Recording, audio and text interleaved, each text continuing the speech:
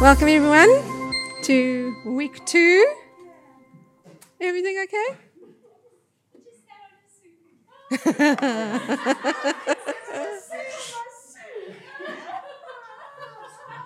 Oh no. Gary's gonna have some editing to do. I love it. Sorry. Okay. With that, Father, we thank you for this incredible opportunity to get around your word and to figure out how to read it, how to interpret it, and how to really get the meat out of what you have to say to us. And so, Father, we pray that you would be with us, that you would give us the tools that we need, and, Father, that it would be a blessing for our study of the Bible, our devotional times. In the name of Jesus. Amen. So for those who don't know me, I'm Kathy, and hello, Kathy. I'm married to the amazing Raymond. And today we're going to be talking about tools for the task. So these are some practical things that we can look at. There are kind of 2 parts to this. One is the tools for the interpreter. So as you're sitting, and how do we actually interpret the Bible? And then some practical tools that we can use to do that. And so before we get going on that, I just thought it would be good to hear some feedback from last week. If anyone would like to just chat about how they felt and what they got out of it, any sort of aha moments for you? Anyone? You can think about it. Maybe you want to add it at the end. Cool. Awesome. So we're going to get started. So the first thing that we want to talk about today is why we study the Bible. So the reason we study the Bible is because it really does form what we believe, or our theology. And that informs how we act and how we work that out in our lives. So the application of what we believe. And for those people who might say, well, I'm not a theologian, I don't do theology, that's not really true, because theology is really your belief system. And so when you say that you do theology, that's just the practical outworking of what you actually do believe. And the primary goal of studying the Bible and getting into a theological understanding and doing all of this is so that we can know God better. It's not an academic exercise. It's not so that we know more and that we can say we've got points because I know more scriptures than you and I know how to interpret. That's not the goal. And although that is a wonderful byproduct, we do know more about the scriptures and we understand them better. It's really to know Him, to become more intimately acquainted with Him, as Paul so beautifully writes in Philippians. And that is our goal. And I just want to give Kevin Smith credit because he's helped me put a lot of this together with his articles, and so a lot of the stuff you're going to be seeing is from that. And so I just wanted to start with some practical ways in which we go about interpreting the scriptures. So there are 3 kind of main ways or categories of studying the Bible, and those are up here for you to have a look at. But the first one is devotional. So this is a more personal, kind of more relaxed approach. This is when you are reading your Bible at home and you're just wanting to build your relationship with God, and there's no real formal process to that. And we often find that people will use dynamic translations for that, so that's kind of a little bit more loose, not word-for-word translations. And you might journal with that, you might do a whole lot of things. So that's our daily discipline, how we form our faith, our spiritual formation, if you like. Then we have expository. So expository is when we interpret a passage and we find its purpose and its meaning. And then exegetical, which is a more critical interpretation. So you're going to find this more when you really are digging into a text some more. You might find that in a preach, and it's just a bit more of a critical look at what the scriptures are in fact saying. So that brings us to the goal of interpretation. And Kevin Smith says that your method of interpretation always determines your doctrinal beliefs. and I think he is right. Hermeneutics really is about applying principles and rules to how we look at the Bible. And so we are able to form those doctrines and make sure that those are on a strong foundation and that we're not just running away with some of our own thoughts and not really getting the heart of what God is actually trying to communicate to us through the scripture. So the very first thing that we will be looking at when you sit down and you're trying to interpret the scripture is you want to find out what is the author intended meaning. So what does the author mean and what do they intend to say to the people that they were writing to and ultimately to us? Although the Bible isn't written to us, remember, it's written for us. So some of what we are going to get from that is going to be derived from things like context, history, understanding those things. Then the author intended message. Okay, so that comes with putting all of those things together. We get that message from the author. That message might be easily derived from what the person writing actually said at the time to the people, and sometimes we've got to kind of pull that out a little bit more from the text that we're studying. And then finding universal truths. So what I mean by that is that when we're reading something that's in a context, remember, many of these scriptures were written thousands and thousands, so not just 2,000, we're looking at many more thousand years ago. And so it's really so far removed from where we are today. So how do we pull that towards where we are now? Well, a lot of those truths are timeless. So we can then pull that out and we can say, okay, well, what can apply to me now? So like something as simple as like love the Lord your God with all your heart. That's a kind of timeless principle. It's going to carry and stand the test of time. Something that might be a bit more contextual, so it would only have applied then in that time frame. It might not be helpful for you now, but so we don't need to kind of nitpick all of those things. Then application. So how do we apply that to our lives today? How do we apply texts that are so old and ancient and people that are so far removed and cultures that are different and all of that? So we can do that, and part of our devotional study is also finding ways to apply it. Okay.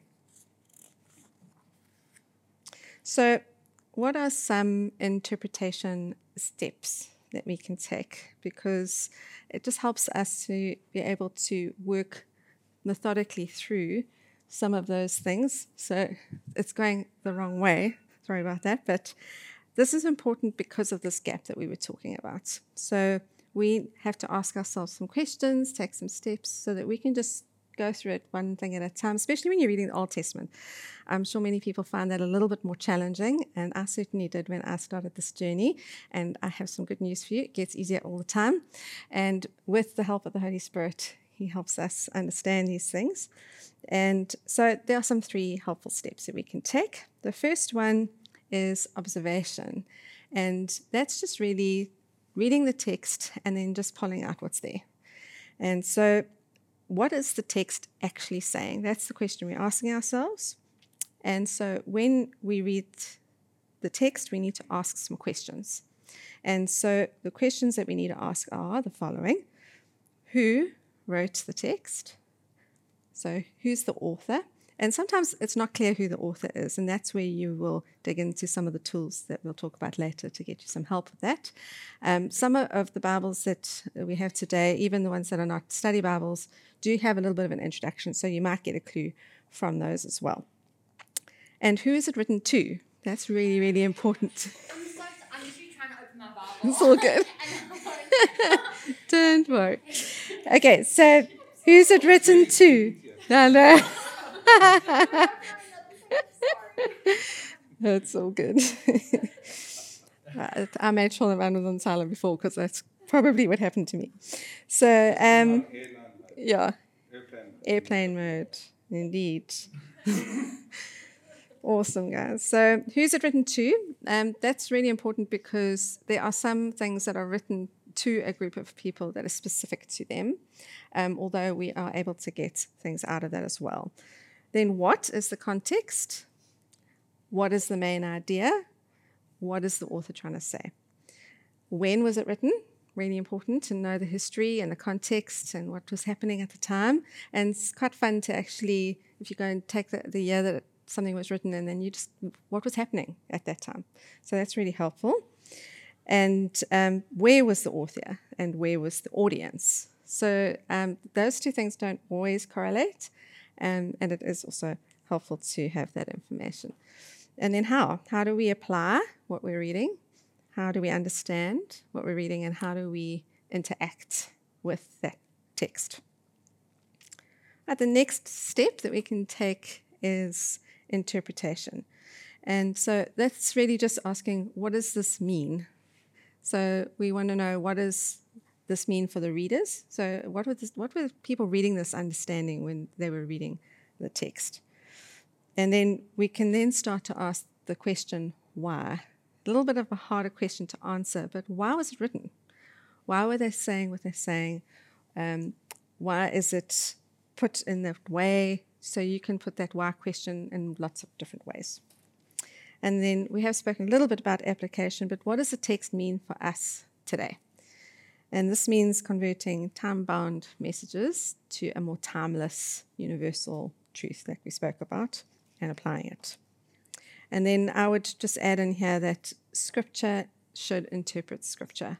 So if you're struggling with a text and you're thinking, yeah, I don't know, I'm not understanding this, or it doesn't make sense, or it doesn't seem to fit things I already understand and already know, then you can start looking at other scriptures to help you to identify the problem. And soon it'll start to become clear. Okay, everyone good? Cool. Right, so the next one's very important. Oh, sorry, let me go back. Is having a right view of Scripture. The right view of Scripture is really, really key. Sorry, I'm getting my... because when we approach the task of interpreting a text, if we don't have the right view of Scripture, we're not going to get the right interpretation out of it.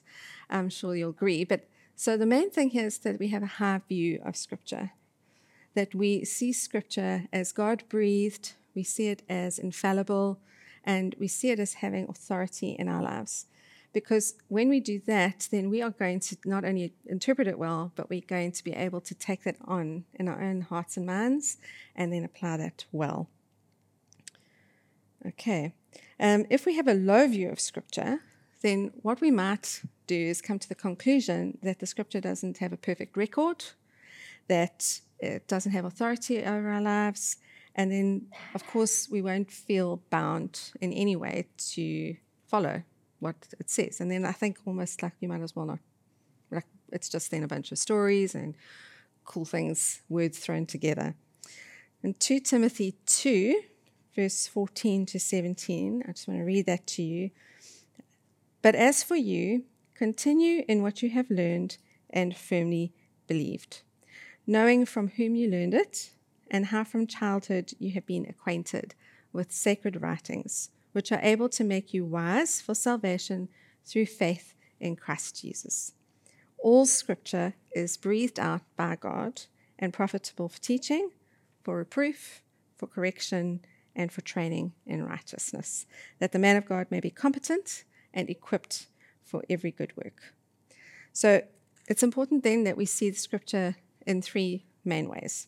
That is, the first one, that it's truthful and it's infallible, because it is God-breathed and inspired by God. Raymond spoke really well about that last week, where he was talking us through how the Scriptures came to be and why we consider them to be God-breathed and divinely inspired. So the Holy Spirit is the author of the Scriptures. And so because he's the author, we can trust that this is a truthful document, that the words are accurate, that everything lines up, and that it's actually going to have benefit for us.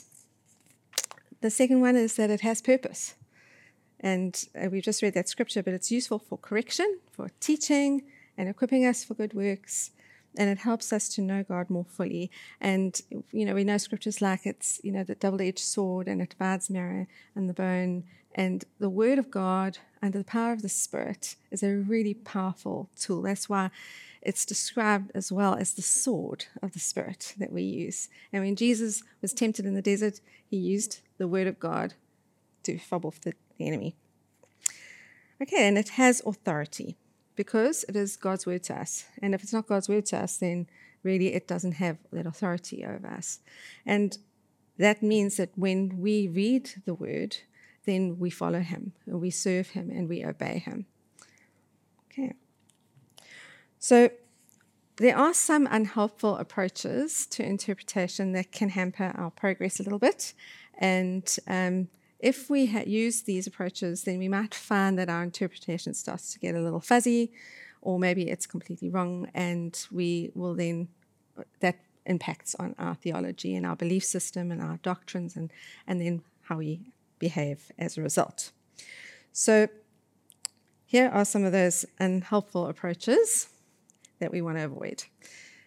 So the first is an overly literal approach. So what that basically means is that there's like a word, you're reading things word for word, and you exactly what's written in front of you, you're interpreting that as the meaning. And of course, we know that when we read a book or when we're reading anything, we use figurative language. That's a common tool in most languages. So metaphors and similes and images and word pictures is a very common tool. So there is an understanding that that's embedded into the language. So when you read it, you might interpret it literally with that in mind.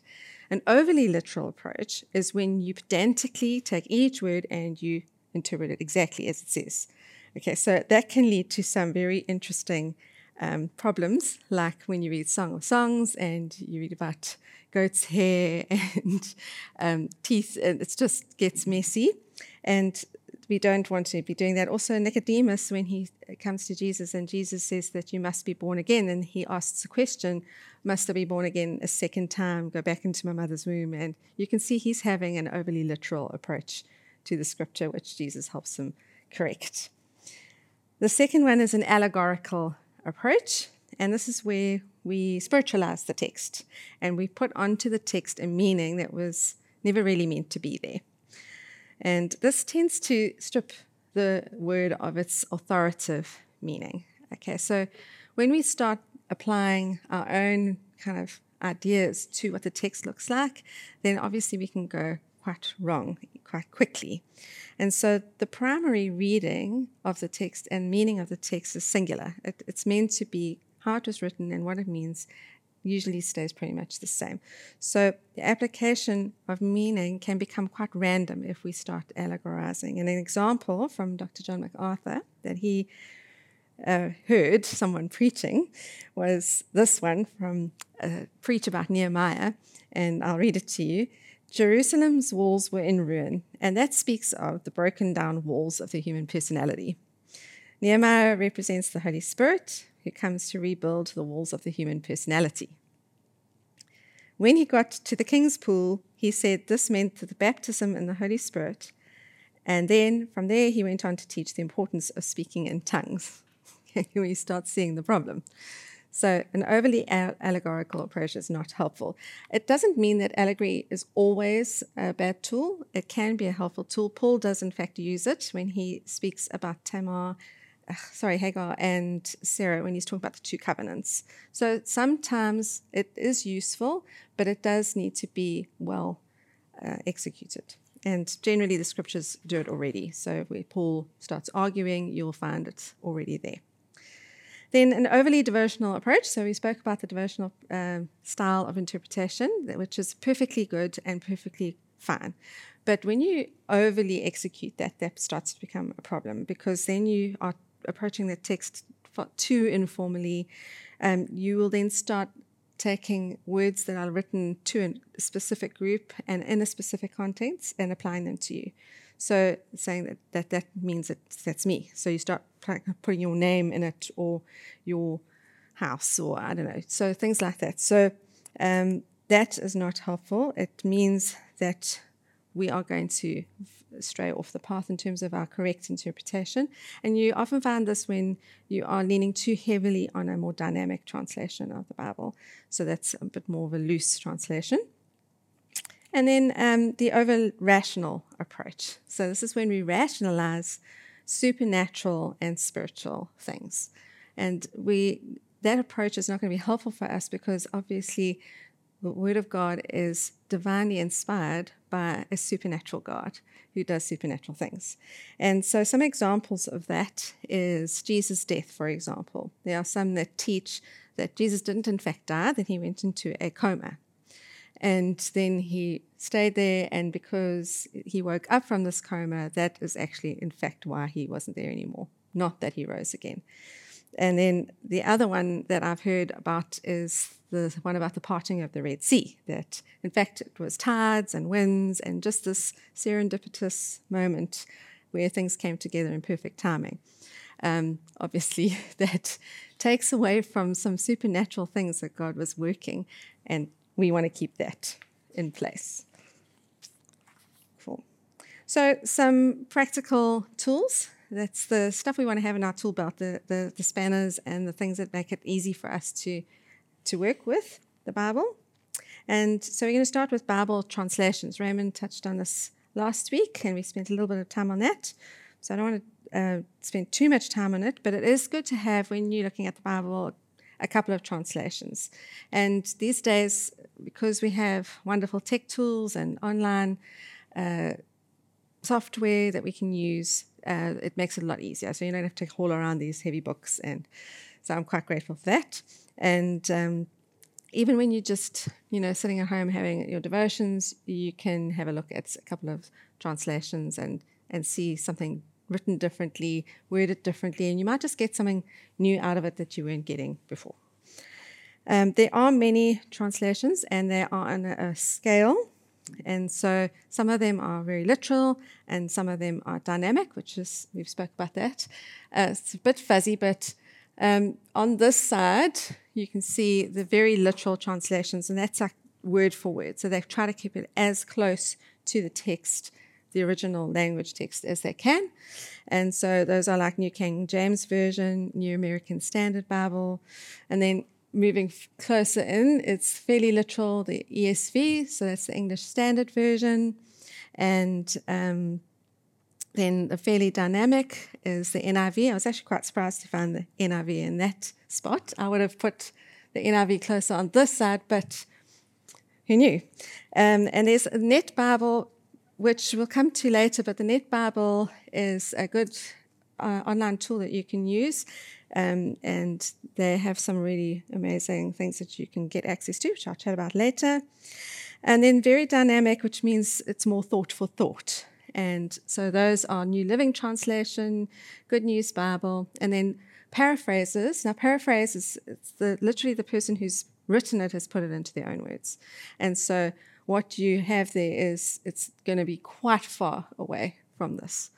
So that's not something you want to have as your go-to Bible. That's something you want to refer to from time to time when you just want to get a scripture read with a little bit of a different nuance. And what's not on here is the Passion Bible, because this was... maybe. It is. Yeah. Yeah, I think I would agree. I would probably put it closer to that very loose paraphrase. So where you can see that,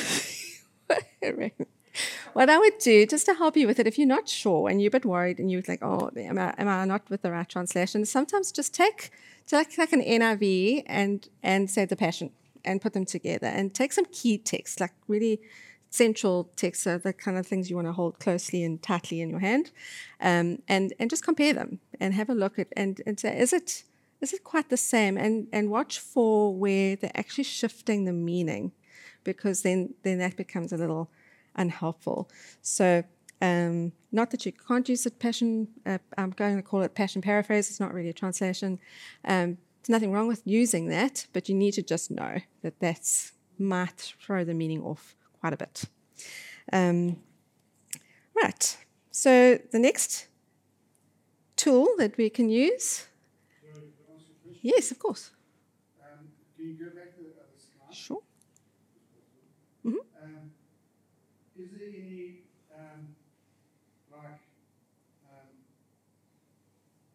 choices in the church, for example, Cambridge, what translation they would prefer to be used?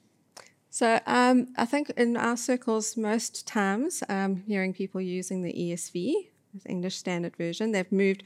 It was the NIV for a long time, and that's moved to the English Standard Version, largely because it's a little bit more literal and more accurate because of that. Nothing wrong with the NIV, of course.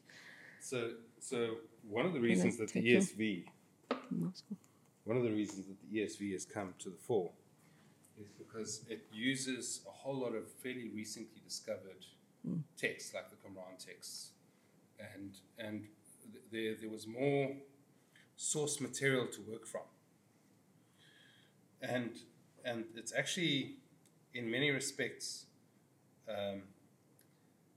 quite a lot closer to the original thought than, for example, the NIV.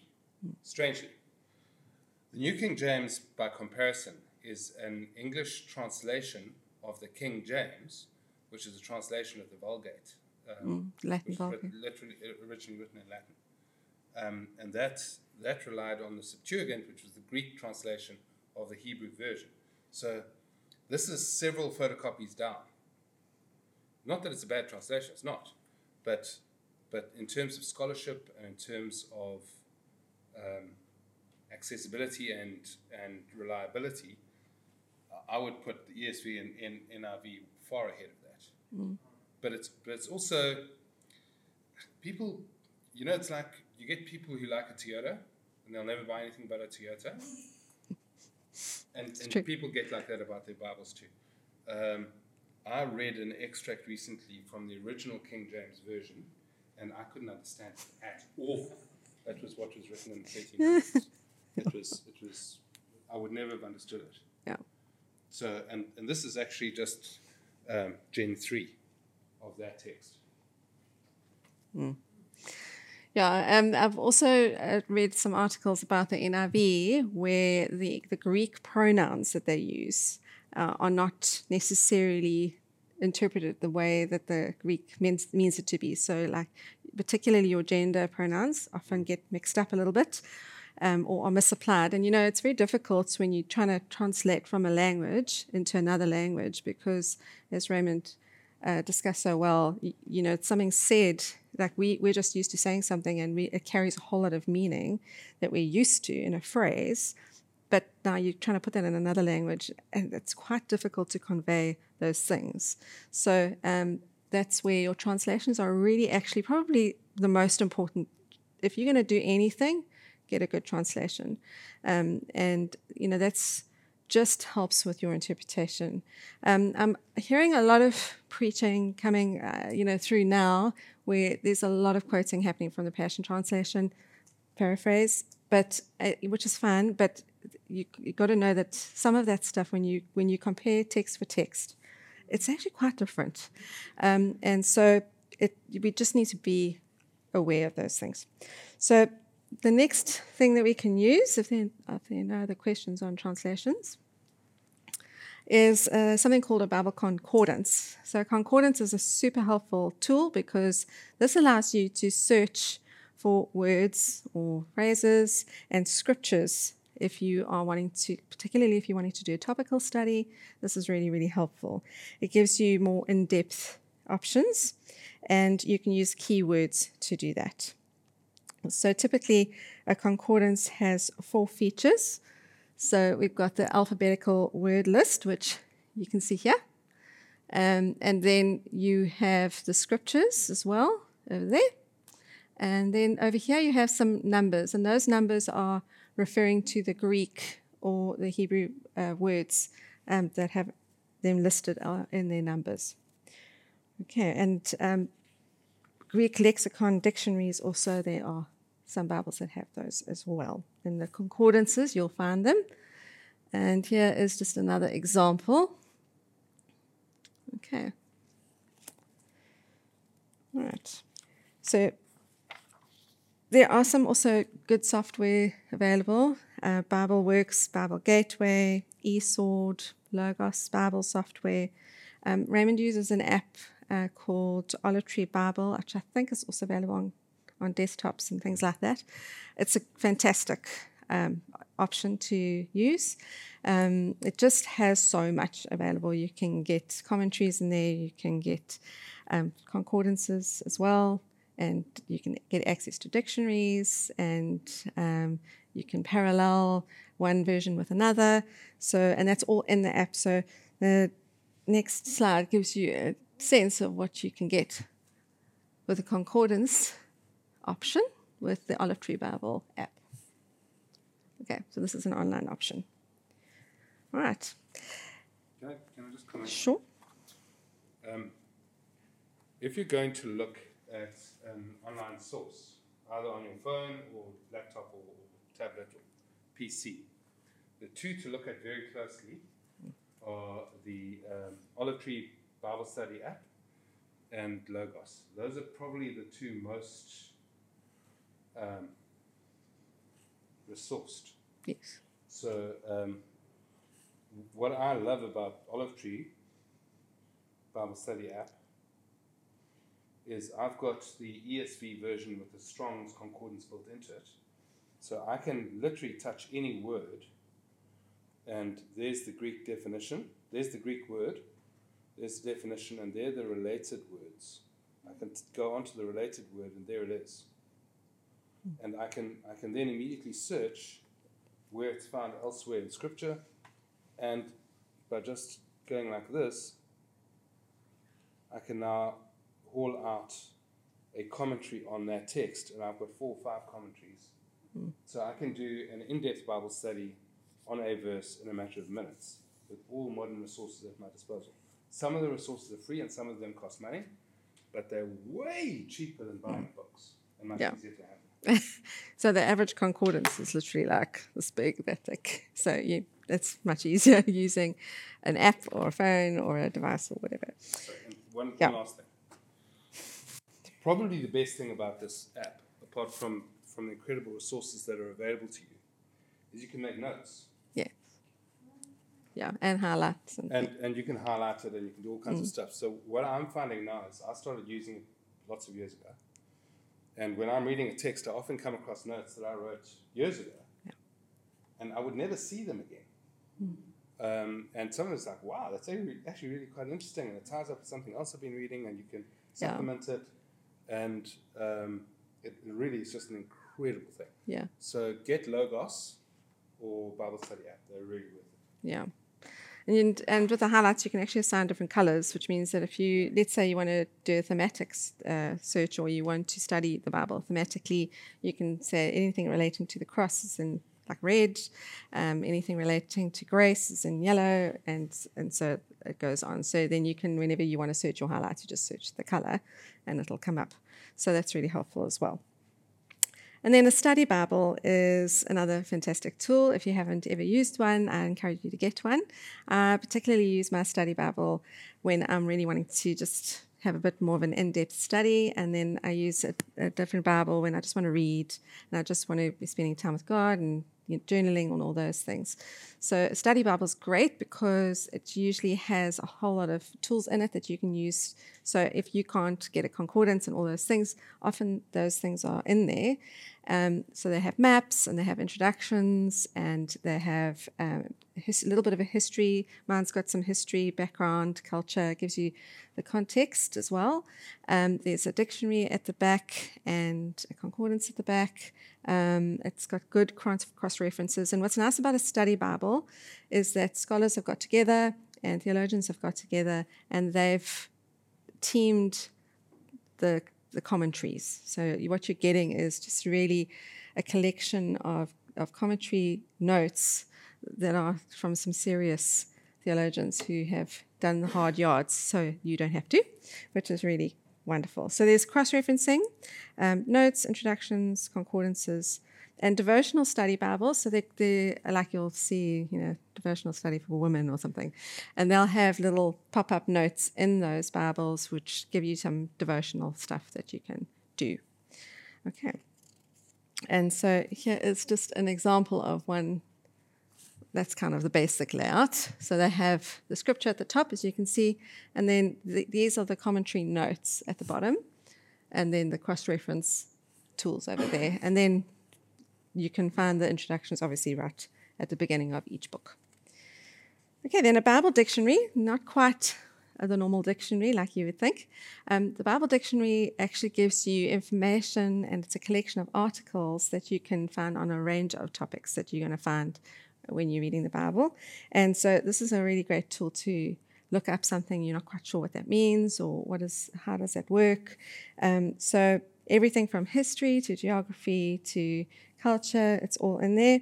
And there are also fantastic online options for that. One is the New Bible Dictionary. It's a 3rd edition, which is recommended, and the International Standard Bible Encyclopedia. So that's more of a reference tool. You're not going to sit with that all the time. And eSword is another option. Easton's Bible Dictionary, Olive Tree Bible, as we've spoken about already. And here is an example of one where you want to make a search. So we've looked up Acts of the Apostles in this particular option, and then it gives you a whole lot of information about the Acts of the Apostles. So it talks about the term, what is the term, how is it used, why was it used, how did it become common, and then talks about the authorship, and we talk about Luke, the beloved physician, and it goes into quite a lot of depth, which is really helpful. And remember, this is a supplement to your own reading and interpretation. Okay. And then the next one is Bible commentaries. So we've spoken about commentaries. So these are notes made by people who've now gone and done the hard yards, and they've studied and they've worked and they've looked at the scriptures, and they've put together the notes of what their thoughts are, their interpretations on what they've been looking at. And you'll see their analysis and their comments. I have to say they're not all equal. So it is important to find a good commentary, which I think, Ray, you can comment on. So, for example, there's I think the John MacArthur commentary, which there's some things in there that's kind of a little bit more old school, and there's been quite a lot of progress made in some of those interpretations. Some new stuff's come out, like the ESV. They've got some new documents. So they've changed a little bit. So that has now moved on a little bit. The Matthew Henry commentary is really good. And Matthew Henry, yeah. So this is a separate commentary. So you can use something in your Bible study, your study Bible, should I say. And those are very good and helpful, but it is helpful to also look at a separate commentary. There will be a lot more detail, there'll be a lot more information in there. But as with all these things, these are supplements. So the first goal is that you are reading the scripture yourself and that you are interpreting it yourself first. And then you go and you have a look at the commentary afterwards. And then you can start saying, okay, I'm starting to understand that better, or hey, I actually got that, I was quite close, I understood that quite well. So that is important. Then you can jot down your own thoughts and put them down.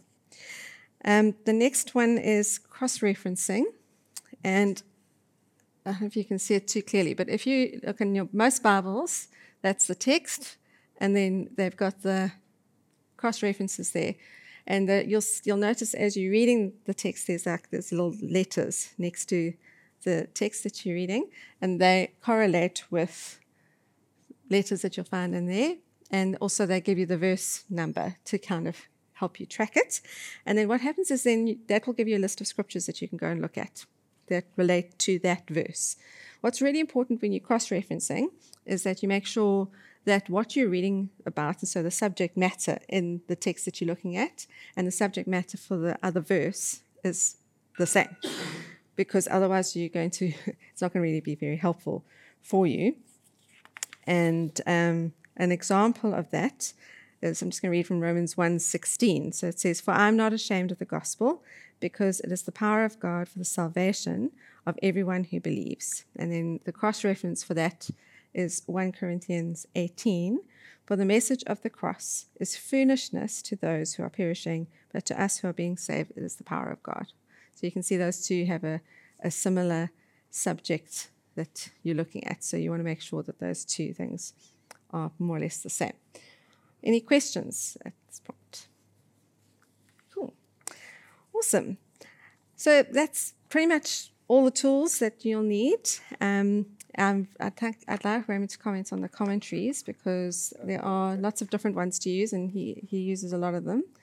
And it's just helpful to have that information while that's happening. This is a worksheet I've got for you guys to use. If you are watching online, we will make that available for you in the description box. So have a look at that. And you can just take this home with you and then just have a look at some scriptures yourself. And it just gives you some of these things that we've covered, some steps that you can follow, questions that you can ask.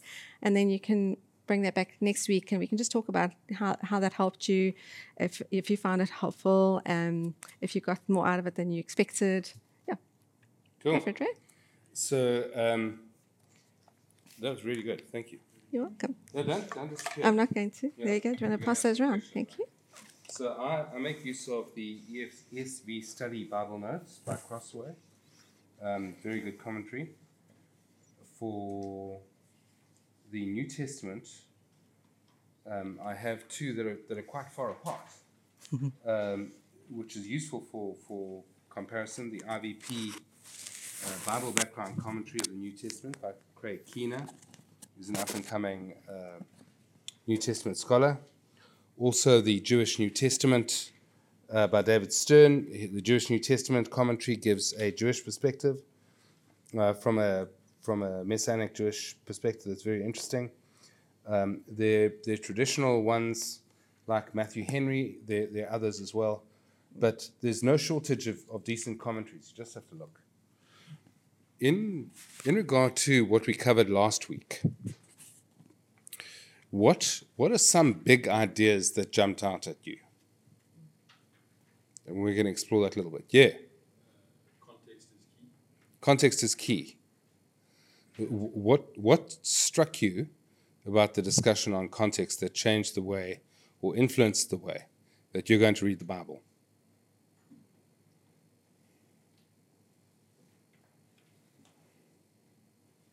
All of the different spheres that exist within the context of the scripture that you're reading.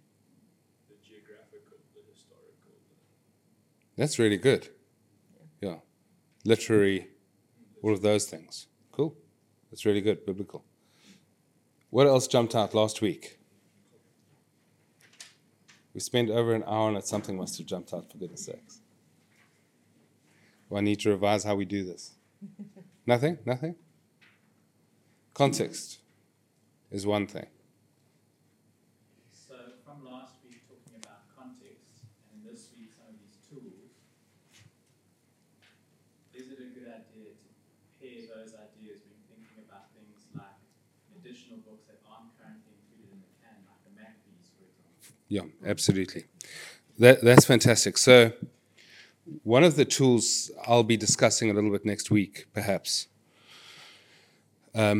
is getting into a body of writers, theologians, not necessarily heavy stuff, but people who write about the Bible and write about Christian stuff. And they will frequently refer to source material that is not necessarily part of the Bible. Like, for example, books written in the intertestamental period between the writing of Malachi and the writing of the Gospels. One of those authors, you'll hear me referring to him frequently, is a guy called Michael Heiser, and he makes quite an extensive study of some of the extra biblical texts. They're not part of the canon. We don't regard them as inspired by God, but they're helpful. And one of them is the book of Enoch. Now, Enoch's actually 4 different books. It's not one, and only one of them is really, really helpful. But both Peter and Jude lift chunks out of the book of Enoch and stick it in the Bible, almost word for word. So it is actually helpful to understand what was happening in those texts. It's going to interest some people more than others. It's absolutely fine. You can definitely understand your Bible without getting into any of that stuff, but it does make things a little bit more interesting. Yeah, fantastic question. So, we have to bear in mind that the Bible's ancient. It wasn't written last year. So understanding some of the biblical context, some of the historical context is really helpful.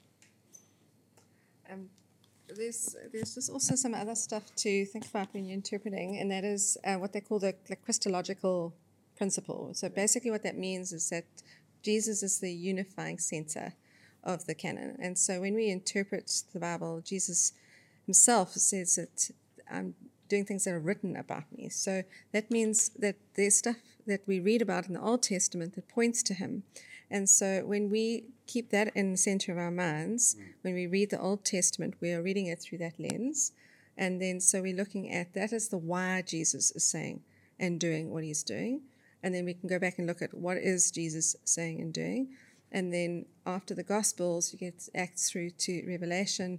And that is looking at how the church interpreted what Jesus said and did. So that's really quite important that we keep that front and center, that Jesus is the unifying center of everything. And when we look at everything through that lens, it helps us stay on track in our modern era, and especially now that we are in the New Testament age. Yeah, absolutely. And that really helps. The other thing is that we don't dismiss things like science, for example, when we are looking at engaging with the Bible and then looking at our modern world. We don't have to throw those things away. They are legitimate because God created all things, and he created us with minds, and so there is a lot of good stuff that is in science and other things that we can draw on, and that's actually quite helpful for us. So don't dismiss those things out of hand either. And that's where context also becomes important for our modern world. How do we then find the context valuable in our modern world as well? One last thought on tools. When I read the Bible, I'll read a text, and I frequently go on a bit of a down rabbit holes and look at all different things and come back and read it in quite a lot of detail. But sometimes in that process, you can miss the bigger picture. So a fantastic tool is to use the e-Bibles that have an audio function where they actually read it aloud. And you can have that going while you're driving the car or doing other stuff, and it kind of just washes over you. So you don't have the opportunity, like I do, to run down rabbit holes, but you get the whole picture. And often after listening to a whole gospel being read out aloud, I'll have a completely different perspective on one aspect of it. Yeah, that's really good. Any other questions? Yes, Tony? Raymond asked about sort of feedback from last week. So even though maybe nothing particular came to mind, for me, the whole title, Unlocking the Bible, so for me it's made me excited again, or just it's made me realize the incredible privilege we have, number one, to read a Bible, because there are thousands of people all over the world in countries where you can't have access to a Bible. True. And number two, it's just got me excited, even though I've read the Bible many times, it's got me excited again that we can just delve into it. We've got it on our fingertips, and so even though it might not be one particular thing that you guys have spoken about, something's happening inside which I can't explain. That's really just awesome. Reviving Fantastic. excitement to unlock. Does it make sense? Yeah. Yeah, that's Makes great. a lot of Discouraged, sense. you guys. It's wonderful what you're imparting. It's what you're imparting. I That's think awesome. Is doing something like little shoots are going to come up. And Yeah. Thanks, Dawn. That's great. Hey. Raymond, I want to ask you how much time do you spend memorizing verses? Right. If you'd asked me that 20 years ago, I'd say quite a bit. I don't do that anymore, not because it's not the best thing to do, because it's a really good thing to do, but because my hands are so full of so many other things. But it's an absolutely fantastic practice. There are actually books that give you techniques on how to memorize scripture, and I have been poorer for not doing it, because there are times where I know when I'll be discussing something and I know that there's something on it, and I can think of some of the words, but I don't have it at my fingertips. Rory Dyer is at the moment in the process of memorizing the entire Bible, all of it. And when you talk to the guy, he's got it at his fingertips. It makes a big difference, you know. It also physically rewires your brain. So I remember chatting to a guy called Peter Watt, not Peter Watt from our circles, another chap in a different church movement. And he was friends with a guy who'd been a CEO, a high-powered guy, who'd had a very debilitating stroke, like a significant stroke. And it slowed him right down. He could only speak very slowly, could only read very slowly, and he was in deep despair. He was profoundly depressed by his circumstances. And he sat with Peter one day and said, I don't know what to do. What can I do? And Peter said to him, what we might regard as kind of a pat Christian response. He said, read your Bible. And the guy was angry with him, like angry with him. He said, how dare you? I'm talking about something really serious and you brush me off with this nonsense. But he did, and he started reading the Bible. And something odd happened. The more he read it, the faster he read it. And slowly, over a period of time, months and years, it restored his mind physically. Now, we know, because there's a lot of research on this recently, Sandy can speak to this more accurately than I can, on great strides that have been taken in research into neuroplasticity and the ability of the brain to regenerate neural pathways where there's been physical damage to the brain. But actually, reading the Bible changes the way you think in a physical sense. Not just in a theoretical sense. It physically changes the structure of your brain. Reading anything does, but if we immerse ourselves in the Bible, it will change the way that your brain thinks about things. I'm going to go a little bit off line here, if I may, or off topic. You know, there's a text that says, don't be conformed to the world, but be transformed by the renewing of your mind. Okay? And if you then think that to repent, metanoia, means to think differently, to change your mind, to think differently about a thing. If that is our definition, then repentance means to think about a thing the way that God thinks about a thing. And how do we know that how God thinks about a thing? Well, it's in the Bible. And it's a bit like this. We have a stimulus, any kind of stimulus, something happens, and you will typically respond to that stimulus in the way that you've always responded to it, because thoughts are like water.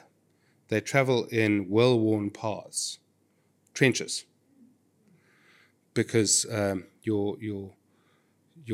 thoughts fire along synapses that have a pattern. When we change the way we think, in other words, we choose to respond to a particular stimulus in a way that is different to the way that we've previously responded to it. It's like you dig a different trench. And at first, that's difficult, because when you have a shallow trench, water goes all over the place. Only a little bit goes in the trench. But the more you dig in that trench, the deeper it becomes, and the more the water is drawn to that, and actually the way that you respond to the stimuli around you is different. And that's because your brain has physically changed in response to what you dwell on. So what you eat, you reproduce. If we're in the Bible, and we're in good sources about the Bible, and we're thinking on that which is good and wholesome and true, then our thought patterns become like that. If, on the other hand, what we consume is primarily rubbish, then that's what our thought patterns will reproduce, because you can't expect anything else.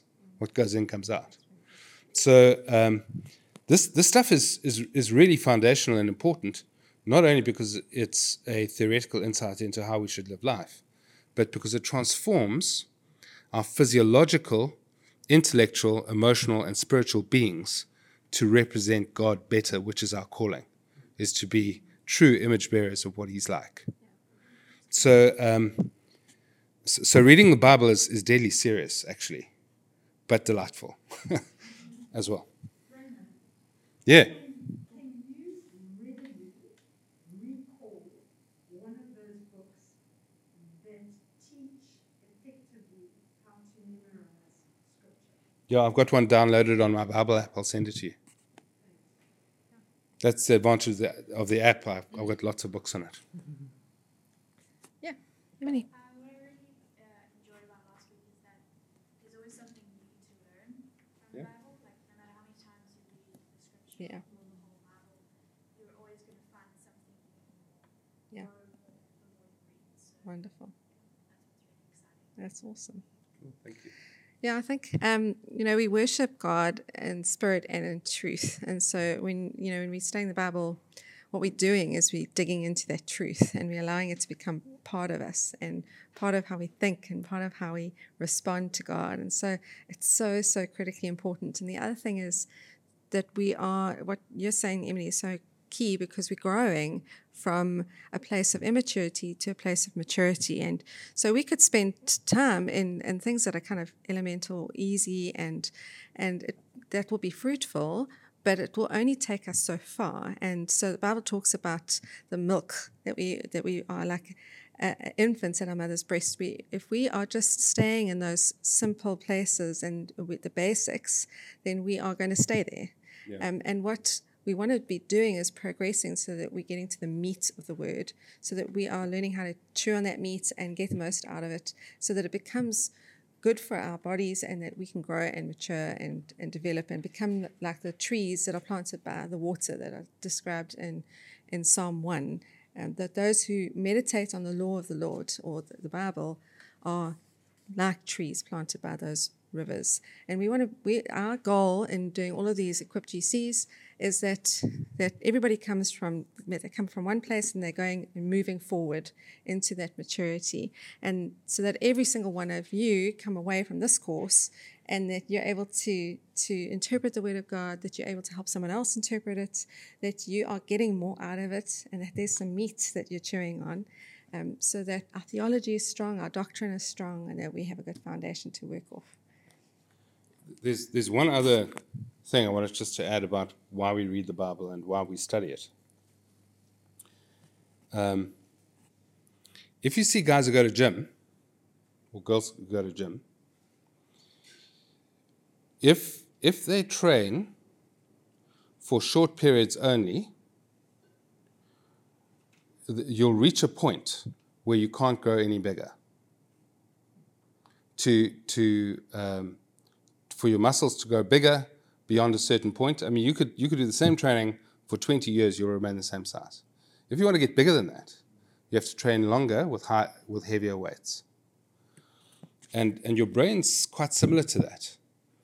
Most of the information that comes our way today, in contrast to 20 years ago where we didn't have access to social media, most of the information that comes our way comes in very short bursts, where we don't actually have the opportunity to form our own thoughts about something. We have to accept or reject the thoughts of others. So that's not always the case, but actually we're being trained over a period to think less and less effectively, because we don't actually have much to work with. We only have weights for a limited duration and of limited weight. When we dive into the Bible, what happens is that we're actually training our brain to think more effectively, because we're building arguments and principles and ideas and connecting dots across the whole breadth of Scripture. And that takes time and energy and effort. And that's not something that we have access to usually on screens that come with the information that's coming towards us. I do quite a lot of work in tertiary education, and I frequently speak to lecturers and people in higher education. And they're finding it more and more difficult to get students to think, because the way that we interact with the world doesn't encourage the development of that faculty and that skill. And the best way to develop that faculty and that skill is to read. And the Western world is becoming increasingly illiterate, not illiterate. They can read. Illiterate, we don't. Because we have so many other alternatives, it's so much easier. And actually, reading and studying the Bible helps us to form new neural pathways in our brains that actually to think more effectively and to engage with the world in a more intelligent way. It's like lifting weights for your brain, which is pretty cool. Yeah, and I think we live as well in an age where truth is under assault, and it's getting harder and harder to tell what's real, what's not, what's true, what's not. And so the more you're grounded in the Word of God, the more you can tell what's off. When they look at counterfeit money, what they train them to do actually is to look at the real thing and just keep looking at the real thing, and they examine it closely, and they spend a lot of time feeling it, looking at it, smelling it. They know exactly what that real thing looks like. And so when the counterfeit comes, it's very easy to spot. And even in church circles, unfortunately, this is true. So it does require that we are like the noble Bereans and that we are checking everything according to the scripture to make sure if it is in fact true. So you don't have to accept everything at face value all the time. It's good to interrogate those things. Don't check your brain at the door. And it's a balancing act because also we are made for spiritual things and these things are understood spiritually. So there is that element as well. But both of those coming together become a quite powerful mix. And we become the hands and feet of Jesus in a real sense because we carry the Word of God in us and we can really minister powerfully from that place. Awesome. Any more questions before we wrap up? Awesome, guys. So have a little look through that worksheet and work through that during the course of this week. Love to hear some feedback on how that's been for you. And yeah, we'll see you next week at the same time.